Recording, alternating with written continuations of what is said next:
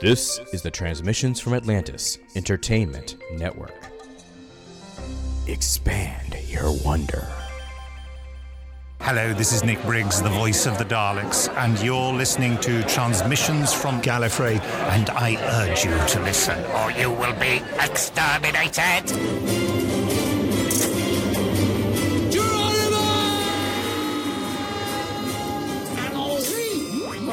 For God's sake, Gallifrey stands! The man that stops the monsters. Fantastic. Couldn't I just manage a K9? K9 is a mere machine. He's a very sensitive machine. There's screwdrivers. What are you going to do? Assemble a cabinet at them? What the blazes are you doing in here? I'm the Doctor. I'm a Time Lord. Oh, Glenn. Exterminate! Spoilers. Hello everybody, my name is JC Del Torre, and this is the first episode of Transmissions from Gallifrey. And with me, as always, is... Rita de la Torre. And... Dr. Scott Viguie. And we have a very special guest this week. Debbie Viguie. New York Times bestselling author Debbie Viguie. Oh, thank you. And we have just completed watching the very first episode of Jodie Whittaker's run as the Doctor in Doctor Who. And... let's just say we're going to have plenty of opinions on this first episode, but I think we all agree that we much enjoy watching the BBC feed more than the BBC America feed. Curse you commercials! Because of the ridiculous amount of commercials they stuffed into this episode. At random weird spots. Yes. Well done, BBC America. You found a way to really break up that tension. Yes, and that's basically what they did every single time they went to a stupid Subaru commercial. Thank you, Subaru, for sponsoring Doctor Who, by the way. Yes, but you know what? It was those commercials that brought us Dr. Wolf. Yes. Dr. Wolf, yes. Yes. Yes. I am now creating a character called Dr. Wolf because of the Subaru commercials with the dog. Because we decided that was what Doctor Who really was all about. Dr. Wolf. Yes. Dr. Wolf. Every Doctor has a companion series. Apparently, Jodie Whittaker's is going to be Dr. Wolf. All right, so I want to first give the floor to Debbie Viguie. Because Debbie, before this episode aired, had some very, very strong feelings about a woman becoming the Doctor. And in case you can't tell by her name, Debbie is a woman, so this isn't, like a male chauvinist kind of thing. So, Debbie, let's start with why you weren't crazy about the idea of a woman Doctor. I really don't like taking established characters and then switching up their gender just so that we can say we did. I think it's unnecessary. I think it's disrespectful not only to the established characters but also to the characters' creators. You know, I don't think it's cool, and I wouldn't think it was cool if Little Orphan Annie became Little Orphan Andy either. You know, I don't like it going either way. Well, look at Thor. They turned Thor into a woman. Yeah, and I'm not happy about that. I'm sorry, but Thor is supposed to be a super hot guy, and that's why I watch. But, I have no interest in seeing Thor as a woman in any way, shape, or form, because that's going to ruin the enjoyment of the character for me. But no, I get a little bit tired of this, it's about time crap. And I'm like, really? Because guys could say, it's about time we did Heidi as a boy. They could say it's about time we did Little Red Riding Hood as a guy, And, we do Beauty and the Beast, and suddenly Beauty's the guy and the Beast is the woman. Right. Where is this going to stop? And why is it that we're so much harping on the fact that we have to change these male prototypes, these characters that mean something, and make them all female? For me, it goes with the castration of men in our society, and it just pisses me off. All right. So with all of that said, coming into the episode, what was your opinion of Jodie and her first run as the Doctor? I actually was very surprised because I thought she was very bland. I was expecting to really hate her, and I didn't. But I didn't find anything to really recommend the character either, because I know it's a regeneration episode, and those are always iffy anyway, because we get regeneration sickness, and they don't remember who they are, and they're trying to do everything, new. But she just came across as a bit wishy-washy to me, and I didn't believe her when she was telling the villain to get off the planet. I'm like, or what? I mean, she didn't manage to put the force in it for me. And I think it really upset me, too, that she lost a lot of people on her first watch, especially when she was telling them that they were going to be okay. Yeah. All right, so fair enough. Scott. Hello. I love regeneration episodes, even if they are quirky. And I know that they're not always everyone's favorite. But I liked this one for the mere fact that they resisted the chance to really hit you over the head with it. I think the reason they went bland is because they just wanted to make her the Doctor and let her be doctory. And I think we saw that in how she was responding to problems that she was solving and creating her own Sonic and putting that together and trying to just kind of like piece together who this new persona was going to be. I bought into all of that. They could have easily have spent 10 minutes talking about the change in body form and all that sort of stuff and making all those jokes. I'm sure there's going to be memes to that tomorrow, but that was not what they did here, and I appreciated that. And then I liked the overall production change. It looked grittier. It looked darker. Yep. We will be getting to that. Rita, what was your thought of Jodie as the Doctor? Scott, I'm sorry, but I don't agree with you. I don't think that the blandness was made to focus more on her finding herself as the Doctor, because we've seen that with every other regeneration and episode, and every other regeneration episode, especially when you get towards the end, like in Matt's regeneration. He's got this big old speech at the end, and it was, oh my God, he's the 11th Doctor, yay! Yes. Yeah. Or no second chances, I'm that kind of doctor. Yeah. Yes, exactly. Yeah. It's like, this new hand, it's a fighting hand. Yeah. Right. She didn't have any memorable one-liners in this don't agree with that. episode. She didn't. No, I don't remember any. I literally don't remember any. And I don't remember The new moment nose where is so accurate. Yeah. I don't. Yeah. Yeah, that's her most memorable moment is when she's got her finger up her nose. I mean, that's beautiful. That is advancement for all womankind right there. The thing is, and I understand Chibnall is trying to kind of reimagine Doctor Who. I did notice that a lot of that whimsy that we used to get was not in this episode, and I'm okay with that because I do sometimes like that grittier, kind of darker feeling, and that's okay with Doctor Who. But the fact that her portrayal, like you guys have said, was rather bland, and I felt like her dialogue was not memorable at all. I was expecting this really, really cool speech, to the bad guy at the end, and it kind of didn't happen. And I'm like, okay, well, we did this. Now we're going to throw you off the thing, and you're done. Do you think that it's kind of a feeling that it's sort of like a part 1, part 2, part 3 kind of a thing going on? That maybe that'll happen? All right, so let me say mine. So I didn't find her quite as bland as you guys did. I think the best compliment that I can give her at this point is I bought her being the Doctor. I could see the Doctor elements in her. I did think that there were some memorable lines, especially when she started talking about how people can change and things can change and still honor the past, but at the same time, take things forward into the future. I think she was speaking more about the character of the Doctor to the fans than anything else. Kind of like if you go back to Deep Breath, where they had that whole scene where Matt calls Clara and said, "Hey, Clara, it's gonna be okay. He's really me," Right. So I think that's kind of what she was doing there. Yeah. As to the solution of taking care of the villain, you guys are right. It wasn't really that big Doctor moment. I don't think Capaldi had a big Doctor moment until a couple episodes into his run as well. Yeah. So I'm not surprised that there wasn't that scene in this particular episode. But at least Capaldi was a little more memorable and crazy in his first episode, with the attack eyebrows and running around like a mental patient. Yeah, and every regeneration is different. So I mean, 10 slept through most of his regeneration. So right. it's kind of like every single Doctor seems to have a different way that he regenerates or she regenerates. Well, if you think about it, Peter Davidson's regeneration was not like crazy out there either. He just kind of regenerated, and he was Peter just Davison? Yeah.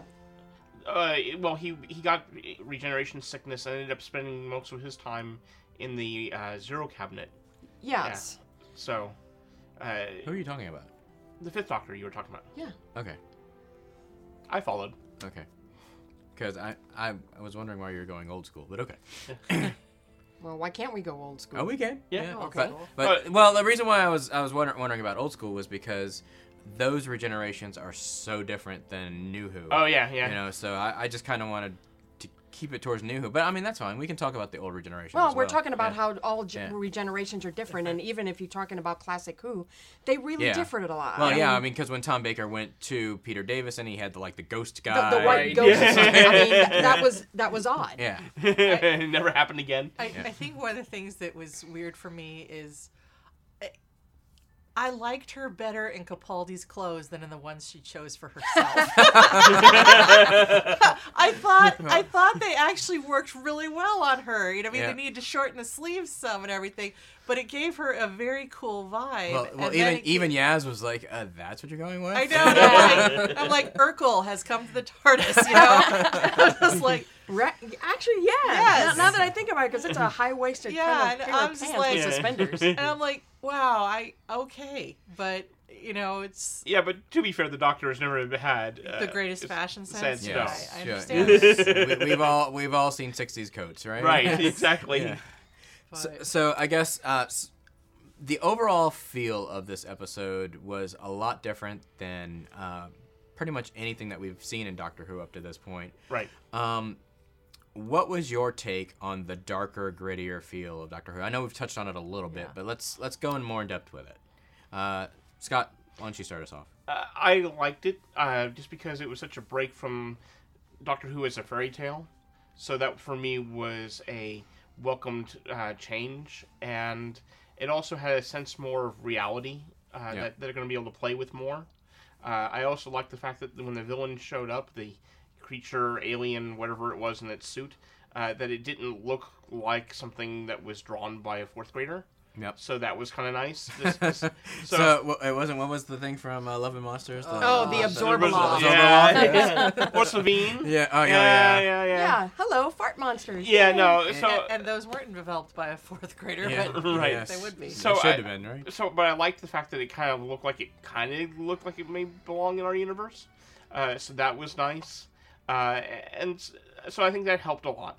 Yeah, and for me, I think what was one of the more interesting things was when we had Russell T. Russell T. was kind of like the goofy, this show's for kids kind of thing, you know. So you had like Mickey getting eaten by a trash can, and you know the Celine. Mm-hmm. But then with Matt's run, you know, in the Moffat era, it was more of the fairy tale, right? Mm-hmm. Now this one is just downright gritty, you know, Stranger Things kind of vibe to it. Oh yeah, you mentioned that during the show. Yeah, definitely. Some of the music sounded like Stranger Things. A lot darker, a lot and I think I also mentioned during the episode it kind of reminded me a little bit of the reboot of Battlestar Galactica. Mm-hmm. You know, where they kind of went a little bit more darker and more gritty. Yeah. Rita, what did you think? With all of the previous seasons of Doctor Who, it's like you said, it had that fairy tale, very whimsical kind of feel to it. This felt so much more away from that and almost completely just sci-fi. Yeah. But was it a good thing or was it a bad thing? No, it's a good thing. Okay.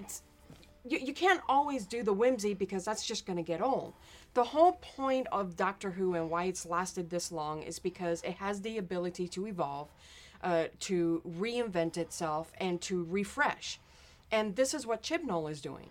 So now we're getting, you know, this new, grittier, darker, more hard sci-fi.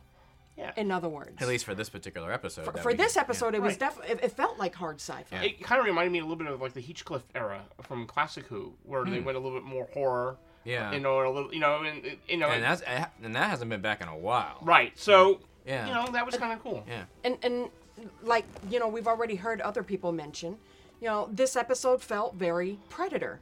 Mm-hmm. Yeah. Oh, yeah. Right? Yes. All right.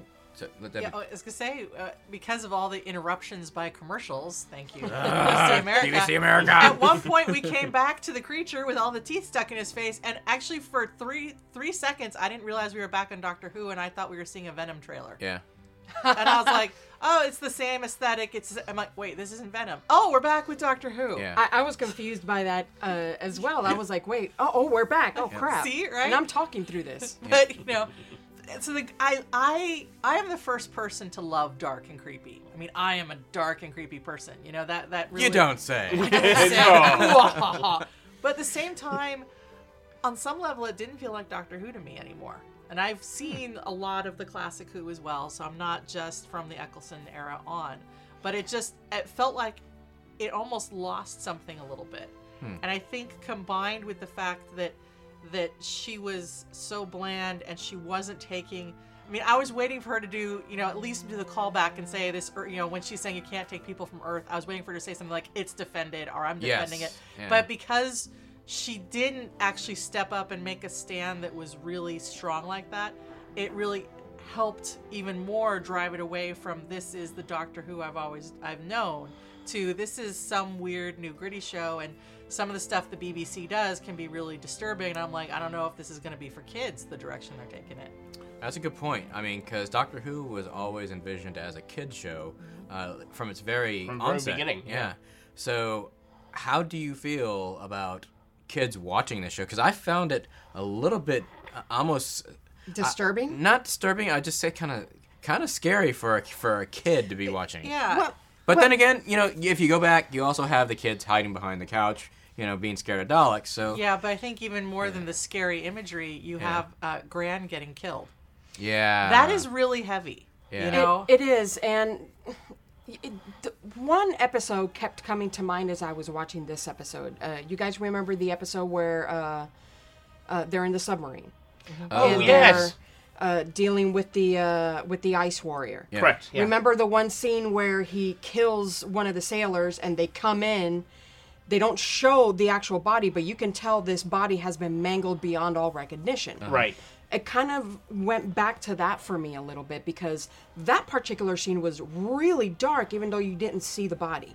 But you knew in your mind what the rest of them were looking at.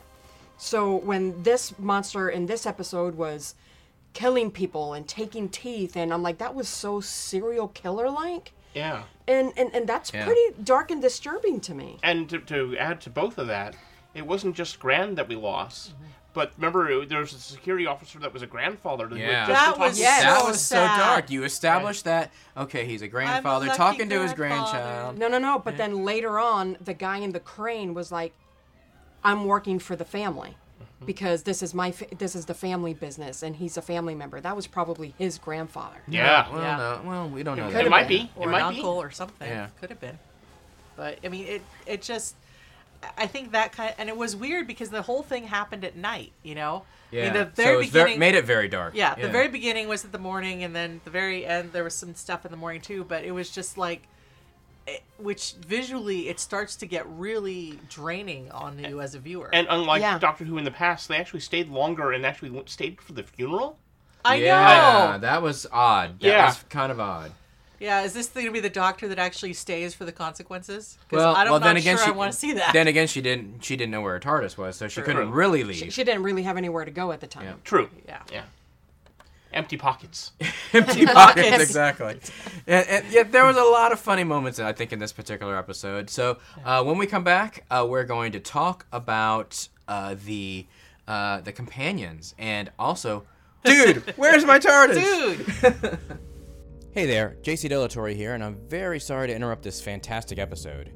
I just wanted to quickly mention that if you're enjoying the show and would like for us to keep doing it, please help out this program and our other terrific shows on the Transmissions from Atlantis Entertainment Network. We have some awesome fiction podcasts, amazing animated series, web series, feature films, but to do all this, we really need your support. So if you have a few moments, pop on over to our Patreon page at patreon.com/TFA Entertainment and take a look at what we're offering.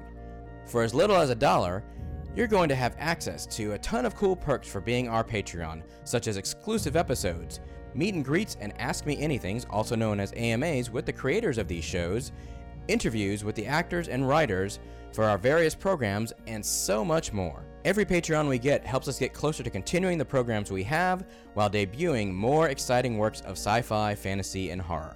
Also, if you're interested in advertising with Transmissions from Atlantis Entertainment, drop us an email at advertising@transmissionsfromatlantis.com. Finally, in whatever app you're using to listen to this podcast, be sure to rate our program. If you love the show, 5 stars. If you hate it, 5 very sarcastic stars. Now, here's another great show on the TFA Entertainment Network you might be interested in. For years, Dr. Geek has toiled in obscurity, trying to realize the future through the science of applied geekdom. Pressured to prove his theories or lose funding, Dr. Geek has now opened the doors of his amazing laboratory to public participation and public collaboration. With the help of his partner, Mr. Flask, a test subject known as Mr. Creature, and a computer called the Deus Ex Machine, Dr. Geek conducts an investigation into the world of tomorrow, creating the future by discussing it. Do you want me to turn down the oxygen in the labyrinth? Oh boy, the things I get to do for science! That's not a good sound. And why is this sticky?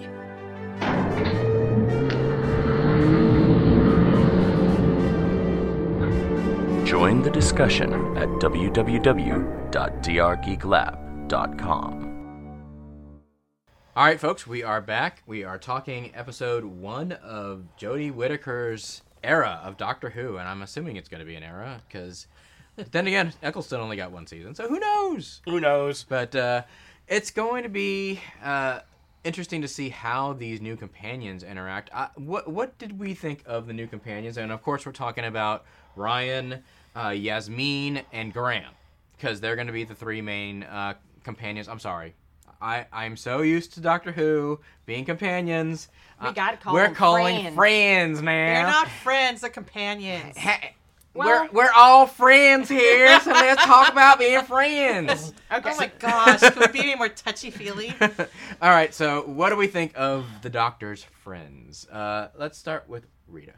Well, I think when you saw Graham and Ryan and Jasmine with the grandmother early on, you knew the grandmother was going to die. That was so predictable, because in every trailer we saw, in every teaser, every poster, it's always just the 3. Yep, it wasn't the 4. So if he was married to the grandmother, you knew straight on something was happening to Gran. was going to happen to the Hint. to Nan. Yeah. Nan was going to go bye-bye some way or another. That was extremely predictable. And she was also the one that went always towards danger.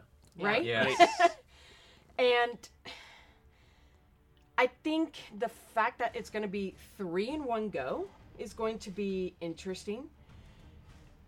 And yeah, it's because also... usually you get the 1 and then others come. Yeah. You know, like even with Rose, Mickey eventually came, and then Jack came, and you know. Yeah. And you know, the companions, friends come and go. Yeah. But the fact that you have 3 in one go straight off the bat, and they all know each other. Even if, you know, at least 2 of them, you know, had only just met again after, you know, a long separation, but still, it's going to be an interesting dynamic, I think. Yeah. Have we had a threesome since? Well, I'm sorry, probably not the proper terminology, but okay. Have we had 3 companions at once since? I guess Tegan and Turlo and Nissa, right? Yeah. I don't think so. I don't not think really. so, right? No, because I mean, yeah, they've come in and out, but because Jack and was there for what, 2 episodes? 2 episodes. It was Jack and Rose, and was Mickey at the same time? No, it wasn't. No, it wasn't. Yeah. So not that, right? And you can't really count River, because River came and went all the time. She was never there for an extended season, like a full season. Right. So we're talking about 3 companions that are going to be there all the time. Right. Yeah, that's interesting. And to have it be not dating necessarily, you know, they're not, and to have the Wait for it. Wait for it. Yeah, there's probably going to be a thing between Yasmin and Well, we'll see, because I think Ryan. Chibnall already said there wasn't going to be any romance in the TARDIS. Right. I remember that too. Yeah. With the Doctor, not necessarily with the. Oh friends. yeah.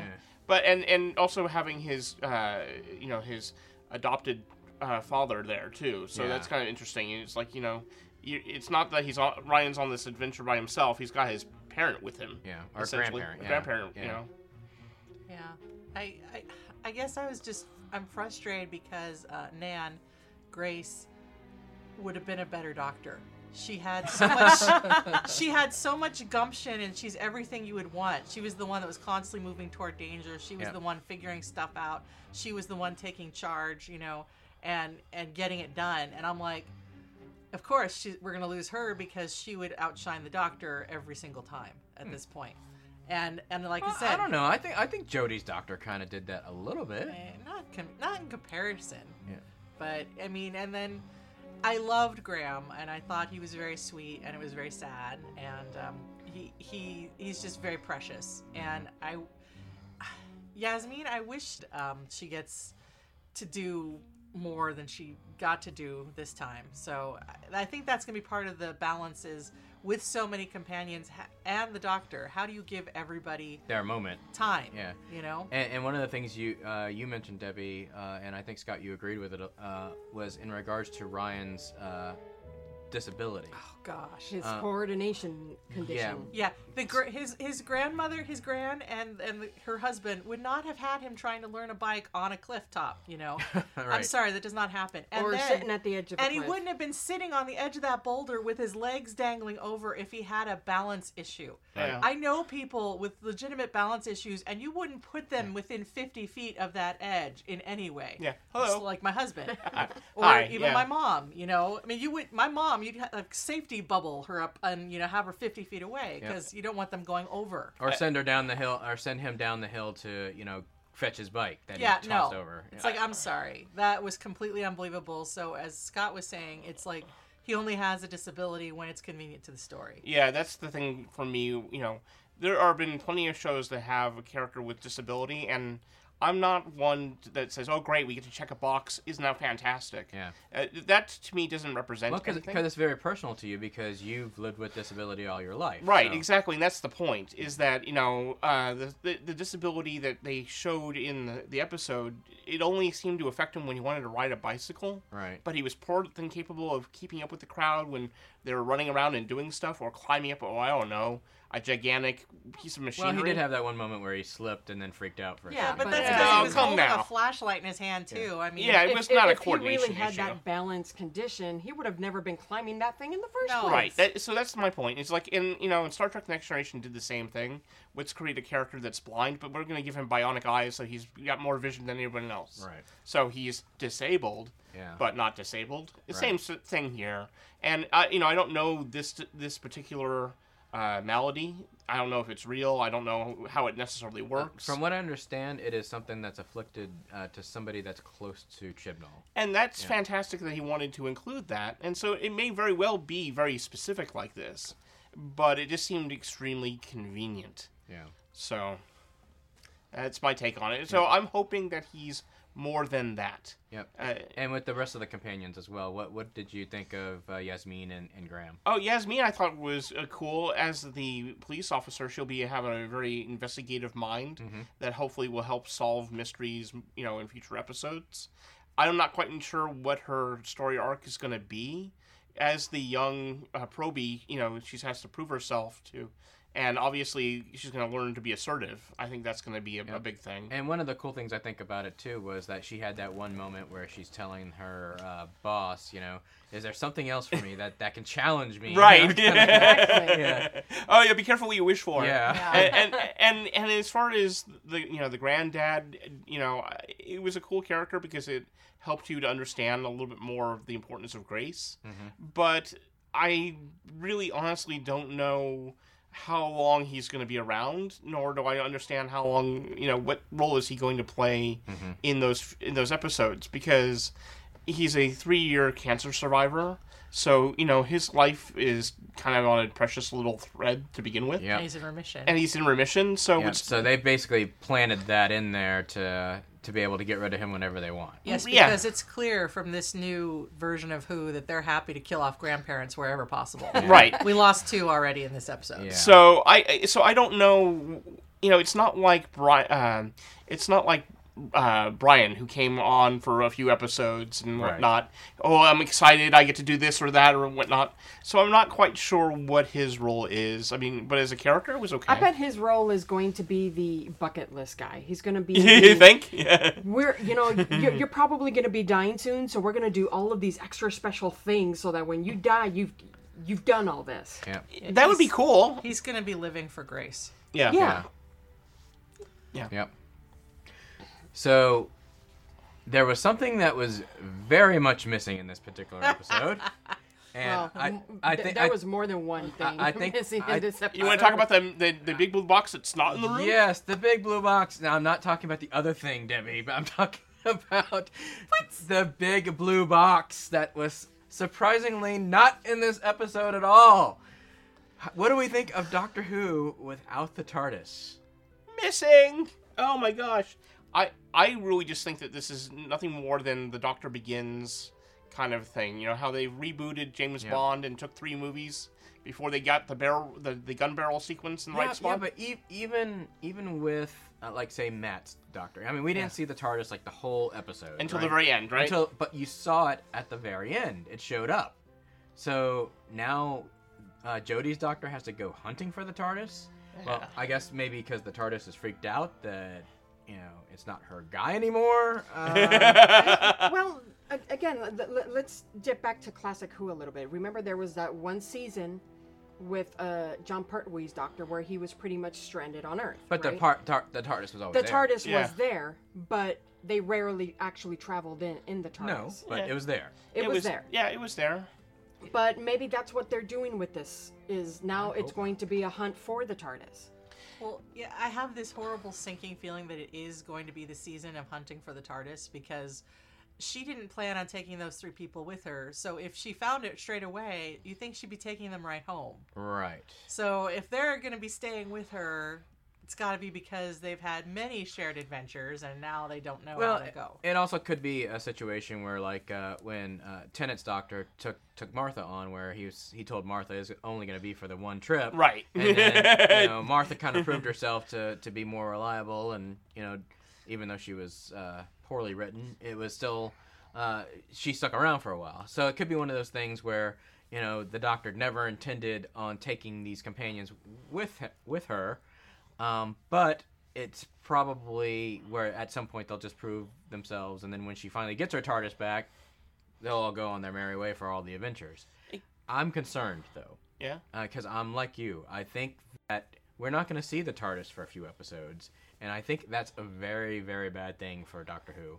I can't disassociate the Doctor from the TARDIS. They belong together. They need to be together, and if it's going to be an extended period of time where the Doctor's not going to be in the TARDIS, it's not going to feel like Doctor Who to me. And given that the change in tone and the change in gender, that's asking one too many things of your viewers, is to not have the TARDIS there either. I mean, you need something that grounds you to Doctor Who. This is Doctor Who. You need something for your viewers who have already been watching. They didn't have a crossover companion for the mere fact that they didn't want to have to put a gigantic 45 minutes of discussion about the change in gender. Yeah. So they did that deliberately. Yeah. So by also removing the TARDIS, now you've got nothing.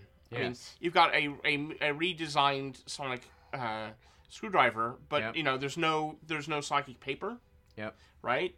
So it's really unplugged. Yeah, so I mean, the only real reference to Doctor Who that we had was her rebuilt Sonic, which wasn't built by the TARDIS, but built by her. Right. And her references of the echoes of the past. Right. I like that. Yeah, which was a cool reference. I did like that. Yeah. But where is Doctor Who in this Doctor Who? I don't know. I'm struggling to see it at this point, and it worries me that we're not going to see the TARDIS for a while. What did you think, Rita? No, I completely agree with you. I just hope before we see the TARDIS. I really don't want that. And I'm assuming everybody else realized there was no opening sequence. Yeah. Right. No closing sequence. No closing sequence. It just started and it ended, and that was it. Yeah. No closing credits. Yes. And the other weird thing about it was, yes, we heard the Doctor Who theme for about, 1 second? Yeah. Dum-da-dum-da-dum. Yeah. And then that's it. So if you're trying to accept Jodie as the Doctor, and there's a lot of people out there that, like you, Debbie, just did not want to accept her as the Doctor just because of the gender swap, you're not doing a very good job at making this still feel like Doctor Who, because somebody that's coming in with that particular type of attitude is going to say, well, this still isn't Doctor Who. Circling back to the music of this episode, and you mentioned that it was very Stranger Things, I totally agree. That was certainly the vibe that I got.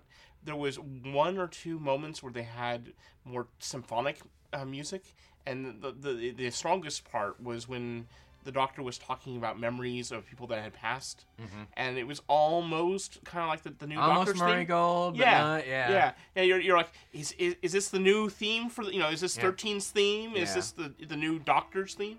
But there wasn't enough to hear, so I'm with that track I'm expecting to show up.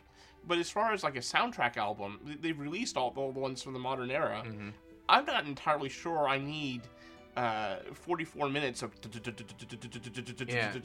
synth music, and just kind of like, and I'm not saying that the new composer did a bad job at all. No. It was appropriate. It was just a different feel. It was a different feel, very dark. And again, as we were talking about, this is where you're trying to make Doctor Who approachable for the people that have been watching it since 2005 or longer. Right. And accepting this new Doctor as the Doctor, and you're just not.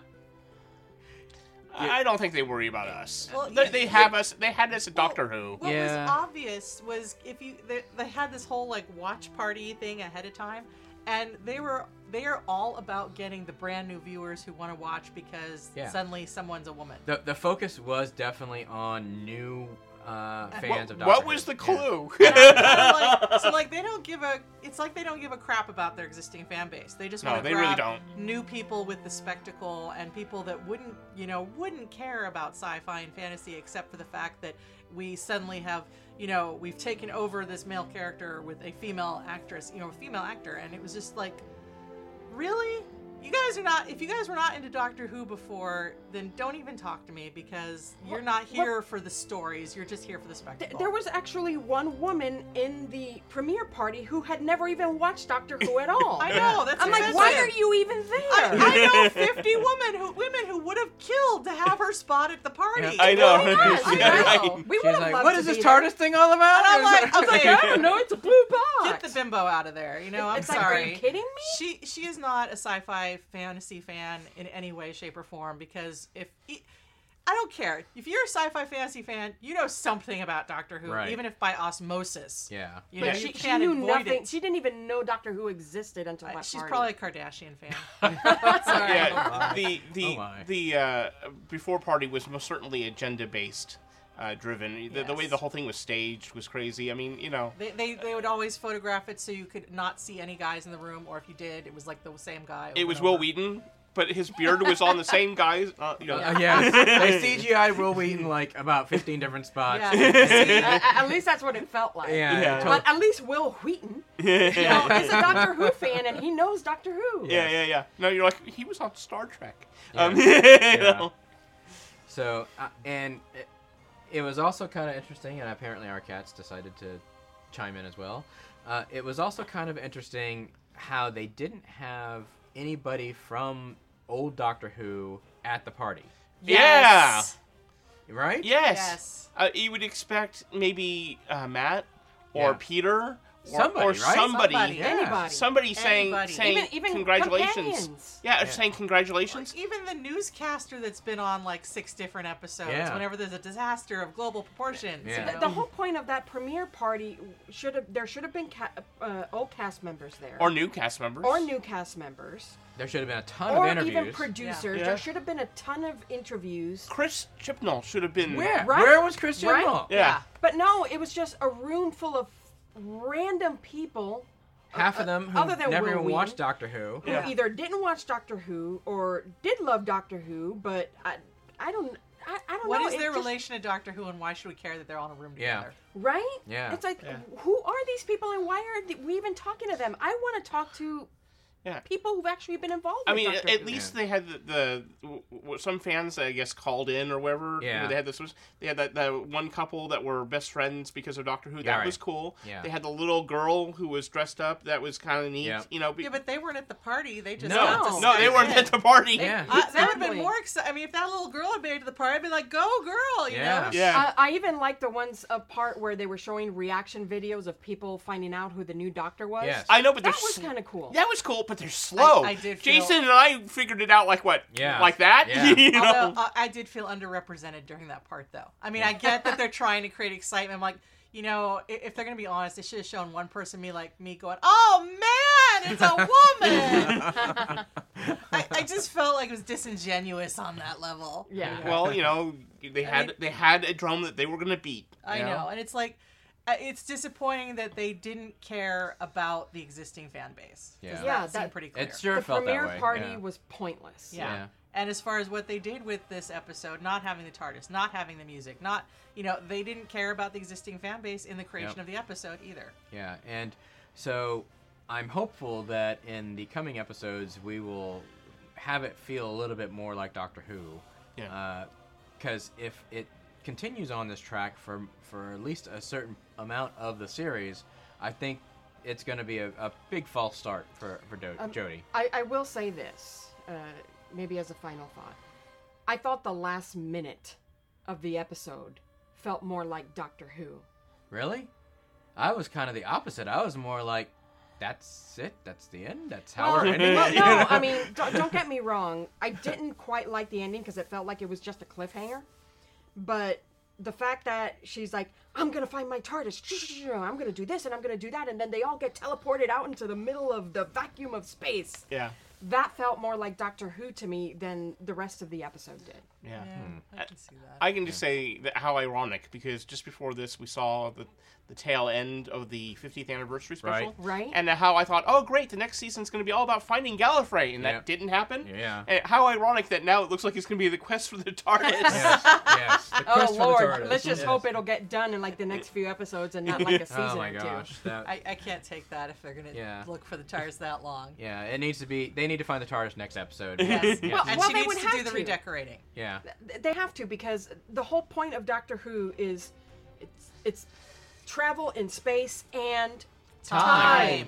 And how are you going to get to the time part if you don't have a damn time machine? That's right. So it's like, what? I mean, they can probably still travel through space, but Yeah. Well, we've even been robbed of the opportunity to see a mad woman in a box. Yes. Right. So Exactly.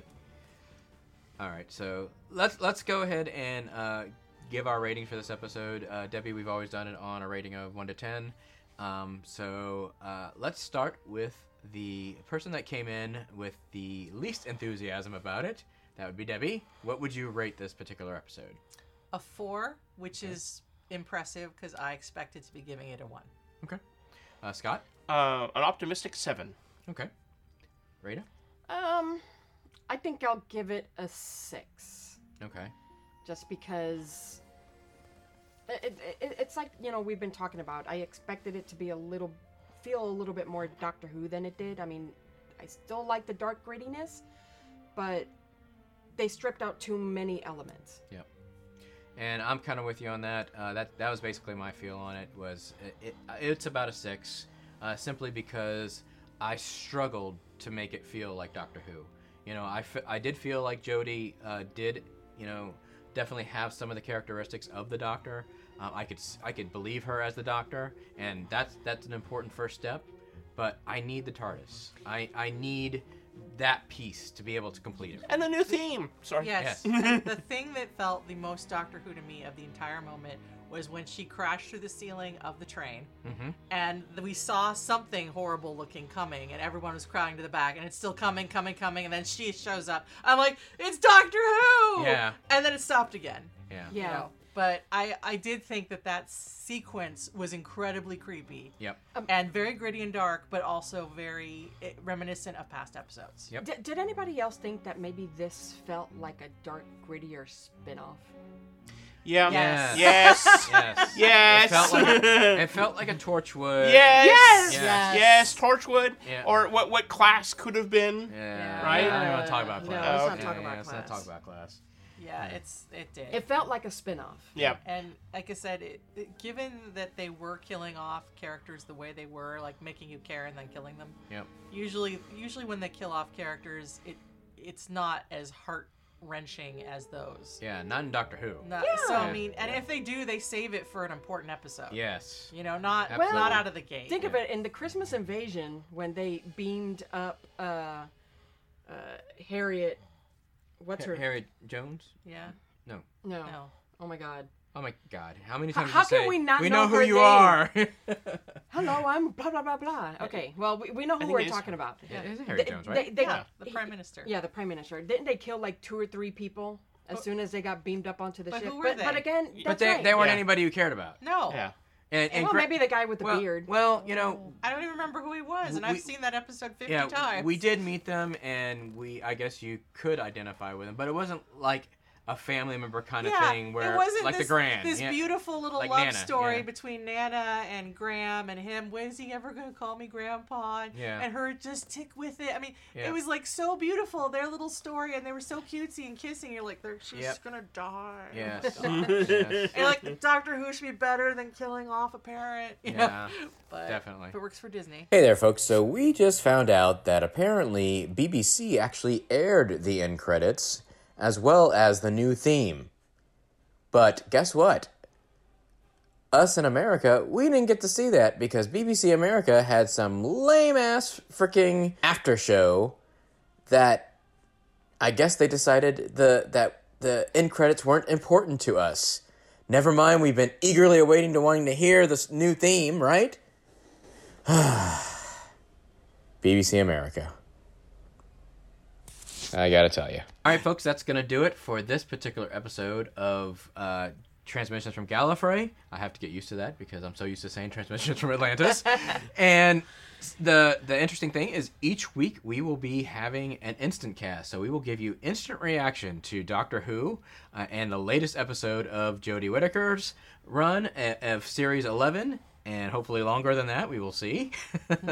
Also, don't forget there's going to be a number of fantastic new things coming to the Transmissions from Atlantis Entertainment Network, including some awesome fiction podcasts, amazing animated series, web series, feature films.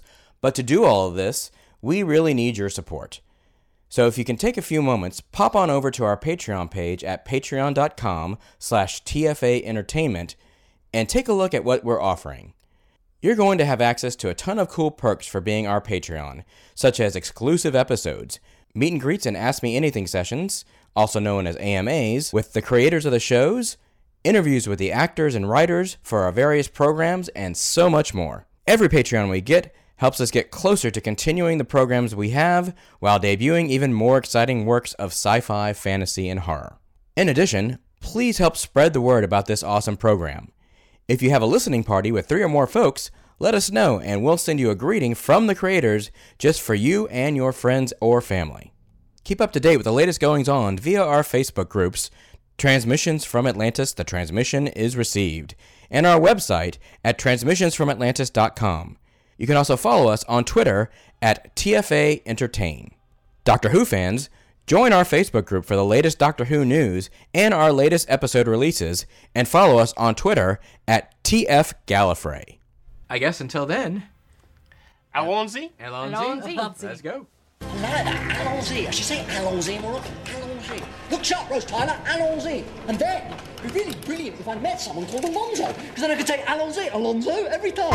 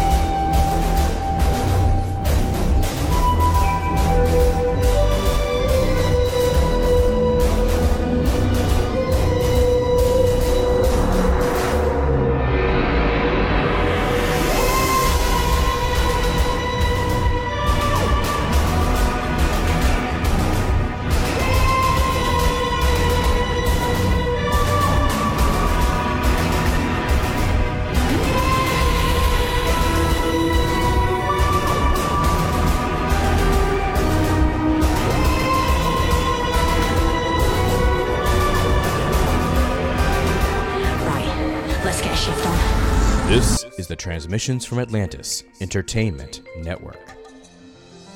Expand your wonder.